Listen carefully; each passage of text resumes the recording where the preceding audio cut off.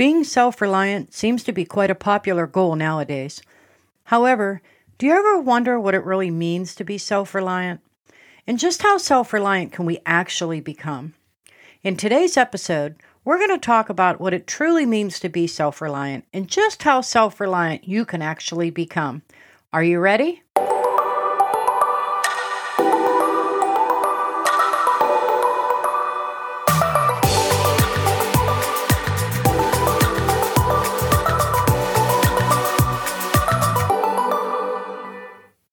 Hi, and welcome back to the Prepping Positively podcast. I'm Annie, and today we're talking about what it means to be self-reliant and just how self-reliant you can actually be. So what does self-reliant mean to you? When someone tells you that they're trying to be self-reliant, what are you visualizing? To some, it means living in the most rural property, being completely off the grid, and growing and doing everything themselves, from raising their own food from their gardens and their meat from their own animals to making their own home remedies and cleaning products. But self-reliant is so much more than that. The true point of being self-reliant means that you do as much as you can to provide the needs of you and your family. But what are those needs? Well, let's look at things one at a time. Let's start with the first three needs everyone must have: food, water, and shelter. Can you provide your own food? Of course. Grow a garden. There are so many ways to do this. An indoor garden for herbs and even some veggies, a greenhouse for year-round food production, or an in-bed or raised bed garden on your property. With any of these gardens in place, you can provide herbs, vegetables, fruits, berries for you and your family. Now, how about meat? If you have any property at all, you can raise your own beef cattle, sheep, goats, ducks, pigs, chickens, and rabbits. Even if you don't have a lot of property, you may be able to raise at least chickens, quail, or even rabbits. And while you're raising a beef cow and goats, why not raise some dairy cattle and goats for milk and other dairy products like cheese and milk? So now that we've covered food, let's talk about water. Unless you're lucky enough to have a natural spring with good clean water on your property, water can be somewhat complicated. We have a well, for example, on our property, but it requires electric to power. Now that we're all solar, we're still on the grid, but we plan on placing an off-the-grid solar system for the well only, so we always have access to water. If you live in a suburban or an urban home, providing your own water can be next to impossible. Stocking up on bottled water may be your only option. Unfortunately, you have to depend on someone or a company, though, to provide the water for you and your family. One option would be to include rain barrels and have the water purified through a system of filters in your home. However, some towns and states don't even allow rain barrels either. Some rural places that do not have a well collect rainwater into large tanks buried into the ground, and then they filter what enters the home.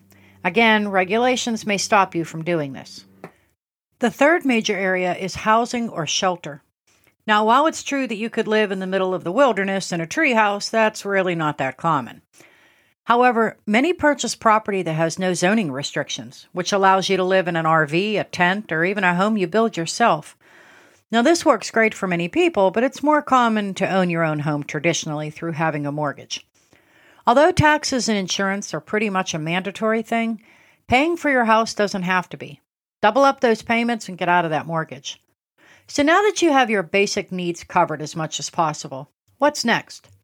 Well, let's talk about what you do within your home. Let's start with laundry. Do you make your own laundry soap? How about softener or dryer sheets?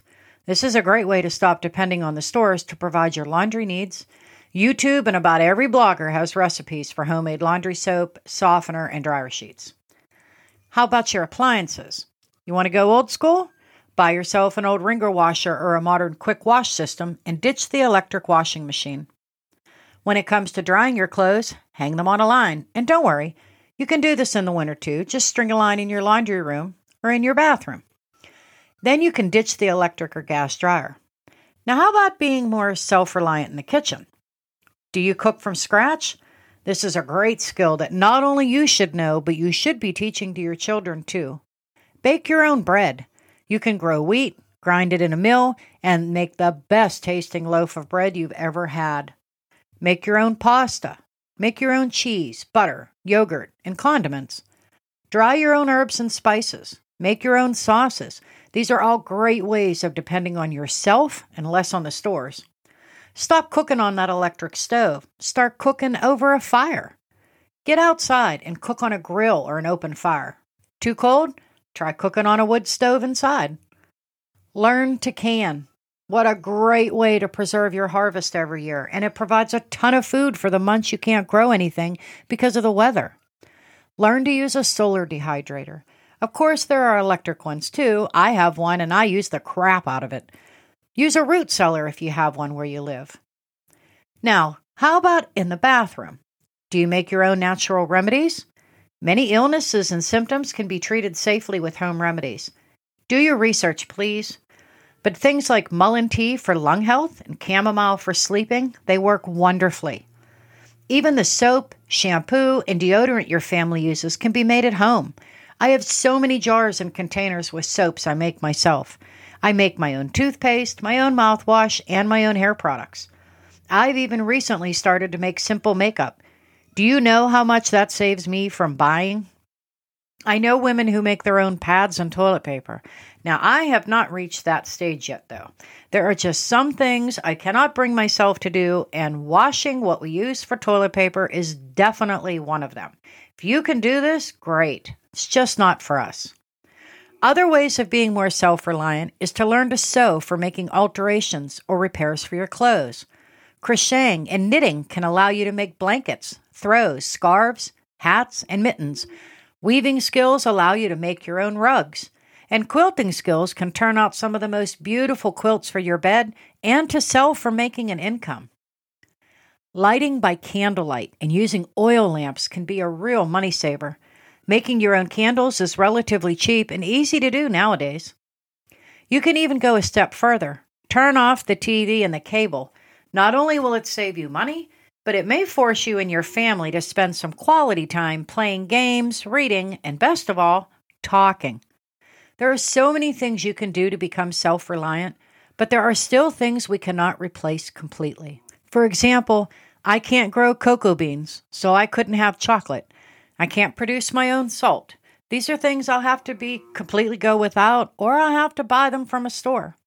Not everyone can do all things, whether it's maybe because where we live doesn't allow it, or they don't have the skills or equipment to do what they need. Self-reliance is different for everyone. What's important is to look at what you do, what you use, and think of ways you can start doing those things yourself instead of buying them. In a perfect world, true self-reliance is possible, but there is no perfect world. However, by learning new skills, doing more and more things yourself, and thinking outside of the box, you can become more self-reliant and save money in the process. I can tell you this, everything you do yourself and every skill you learn will bring you one step closer to the self-reliant life that you want. So what are you waiting for? Start learning something new today and let me know where you are in your self-reliant journey. Until next week, stay safe and start learning.